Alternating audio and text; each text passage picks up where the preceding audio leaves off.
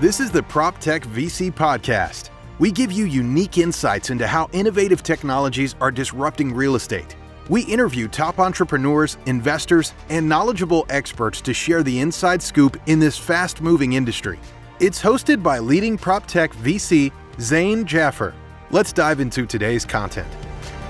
You know, when you're building a product and you've got women as a target audience, it seems obvious in terms of the value proposition you need to provide for them. And I'm sure you can maybe talk about the research you did to sort of identify this is a problem not just that you're facing, but a problem that a significant proportion of women face.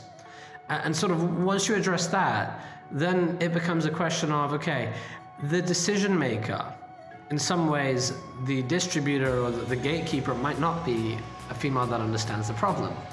In some ways, a gatekeeper literally means, I control the door here and I control what goes inside this building, or, in this park or this neighborhood. Consequently, that means it could be a man who may not appreciate that the women in this property or this building have this problem.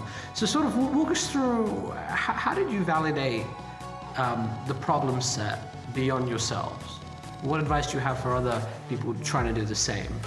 So I haven't come across a single woman in my life before or during starting SOS that hasn't faced this issue on the go. I think it is a prolific issue that every single woman faces, and as you leave the United States, it becomes even worse. I think access to feminine care is a global issue, or the lack thereof. And so, beyond that personal experience, we did conduct a survey when we first founded the company that was coast to coast across over 100 of our friends and family and peers, across industries and experience sets, to see what people's experiences were. And no surprise, the data was overwhelmingly validating of, that personal experience set that we had each had. But, I do think the complexity of our business is obvious, as is the problem we're solving. So fortunately for us, the problem didn't need a lot of validation, but we have our work cut out for us to make sure that this network, thrives and becomes the network that we're envisioning. And I think the truth is that if men were faced with the same issue, that this would have been basically disrupted a long time ago, right? So if men needed to leave the building, ask a friend for products that are going to be used in the bathroom potentially every day or multiple times, and the buildings and the companies and the corporations weren't providing those products, I think, or you were forced to pay with quarters, or the machines were empty all the time, there would probably have been quite a bit of negative feedback, and the space would have been disrupted. So again, to Rubina's point, it's a problem that women face and have faced, and typically the folks who are responsible for collecting feedback in commercial properties are typically men. So most women in these spaces haven't wanted to go to the head of facilities necessarily to say, hey, I'm literally on my period right now, I need a tampon. This is, a messed up situation. And so we are the voice for all the women who didn't want to have that conversation, and we're happy to be doing it, and hopefully we'll, change the world because of it. There's a great book by Alan Cooper called The Inmates Are Running the Asylum. Across business schools, MBA programs, it is a case study on, think about it, inmates running the asylum. If you task, prisoners with running the prison and designing it, it's going to be built a certain way. And in the same way here, if the decision makers are men, they're going to be having a bias. They're going to build products that they can resonate with. And the magnitude of the problem doesn't sink in. For a woman, for example, as you said, who needs a tampon in a rush and there's no choice, that is an urgent, life-critical problem, and a discrete problem too, not one you're going to be advertising. And if you solve that pain point, you generally improve the lives of people, the occupants in that building. That's not an intuitive insight at all. And a lot of technology today seems intuitive to us. Right, the ability to do things on your smartphone with one tap, and to get navigation, etc. But it took a lot of research and changing the current landscape, and the industry you're in, which is smart retail and using vending machines as a way to do that, is ripe for disruption. Now, going back to the gatekeepers here, do you find more success when there is a woman executive in charge of the decision, or do you find it it works no matter what, as long as you create a logical pitch. And is there a logic involved, or is there emotion involved, or both when you're trying to push your product?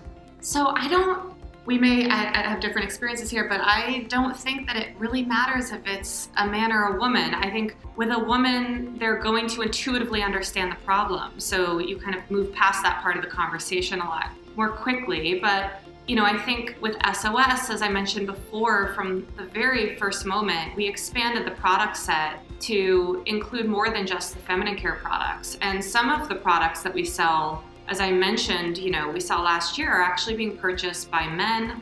And so there's this amenity that was designed and built by women for women. But what's really interesting as we think about our expansion over the next 3 to 5 years, there's the need and interest on the part of men to actually participate and use the SOS network as well. And so where we originally had thought these machines would exist within a women's restroom, we've actually evolved our thinking to locate the machines approximate to the restroom, so that if a man wanted to buy a deodorant wipe or a chapstick, that amenity is there for them as well. And that is, as you can imagine, made conversations with real estate owners even simpler, because now this is an amenity that's actually serving their entire population.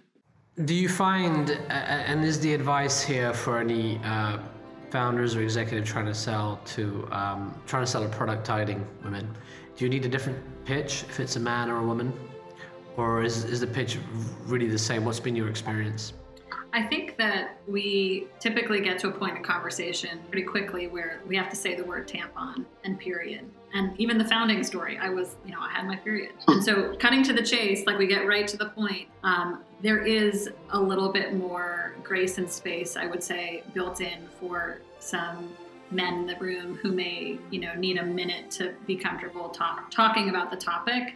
And we're fine giving that space and time, as long as we can ultimately end up with the right outcome, which is getting, our product in the market and getting access to these amenities improved for women in space. So I would say it is a different conversation. We've learned a lot along the way. I think our backgrounds in finance and coming from careers that were built in male-dominated environments, facing off with decision makers who are primarily male, positioned Rubina and I very well to be the women having this conversation, because we have basically been in this space and dealing with a very male-dominated community for our whole careers. So as a founding team, I think it's been very beneficial to us to have, a lot of comfort and level of confidence being in rooms with decision makers who are, men, since it's our typical. I think we're at a tipping point in technology adoption and innovation where the market is starting to appreciate the needs of humans, and particularly women. You're seeing now new legislation passed where you need to have mother rooms, just as you used to have prayer rooms before, right? Now you need mother rooms to breastfeed your baby. And in most airports now, that's fairly visible. Legislation is moving in that direction. Going back to the problem you're solving, and just for sort of the benefit of some of our listeners here, it's not just about improving the comfort of your target audience. Sometimes when you run a company, the problem you're solving is so foundational that there's somewhat of a social mission. And those businesses are the ones that have the potential to transform. So to get to the point here, here's an interesting stat. According to the Water Aid Organization, this is shocking, okay? The lack of water, basic sanitation and hygiene leads to deaths of almost, now the number I'm about to say is I'm going to repeat it, it's 800,000. 800,000 women globally a year are attributed to dying because of the lack of water and hygiene. So if you think about this problem on a global scale, it's scary. And here in your current market, the US, it's really a test bed. And I guess what makes it easy too is the market size is tremendous. The feminine hygiene market is supposed to hit a $27.8 billion market value by 2027. And there are opportunities, I feel today, that entrepreneurs and executives can leap onto if they target and go into this segment. People have a bias, especially if they're men, or even some women can have a bias, because they're in a real male-dominated environment, right? And what's your advice, given that there's this wave of innovation and disruption happening? How should someone, take that step like you did? And you both were very successful in the corporate realm, and you left the comfort of, some of the most prestigious firms in the world to go out there and create a company in a new category. Yeah, I think the simple answer is because we were really just floored by how ridiculous the current state of affairs is for women. So that hasn't changed. We still feel that way, and we're solving that every day. To answer your question about that, besides the market and the other innovators, one of the things we acknowledged right away when we started SOS was the incredible evolution of quality in feminine care products. So there are a lot of really amazing companies that have built products and designed products that are more sustainable, that have ingredients that are clean. There's a huge wave within the beauty world right now for more clean brands to exist and for more transparency to exist for consumers so they actually know what's going into their bodies. We work with an incredible brand, Cora, who has a clean or all organic feminine care product line right now within the SOS network. I think one of the things we realized had not been solved was getting those products into people's hands when they were outside the house. And so this idea of this distribution model, right, and transport of goods from kind of point A to point B and making sure that they are at point B when you need them is really where SOS inserts itself. So there is a lot of logistics to our business, right? We need to make sure that these machines are stocked at all times, that you're not faced with the same issues as a consumer that you face with the current model, which is, machines are often out of stock. The coin-operated mechanism to pay has obviously been resolved with the more digital forms of payment we accept, but making sure that products are there where you need them, when you need them, is really the heart of SOS, and I think ultimately will make or break our company. And we're also really betting on, with a lot of conviction, that solving a problem for the most valuable consumer on planet Earth, which is women, is a good bet to make, right? So this is a problem that is pervasive, that is felt and experienced by women worldwide, and we are also spending all the money. So ultimately, the consumer marketplace is very eager to reach and access this consumer, and we're solving a major fundamental, problem for her, which is this access. So I think we feel, very excited about the mission and also about the value of what we can build. Absolutely. This was really wonderful insights. It was an absolute pleasure to have you both on the show today. How can our listeners reach you? And is there any ask you have? We have a whole very diverse audience. We have executives at large companies listen to this, a lot of people in real estate, both on the facilities management side, but also on the investment side. And then, we've got other founders who find definitely inspiration in this. Anything you're looking for from our audience, and how can they reach you?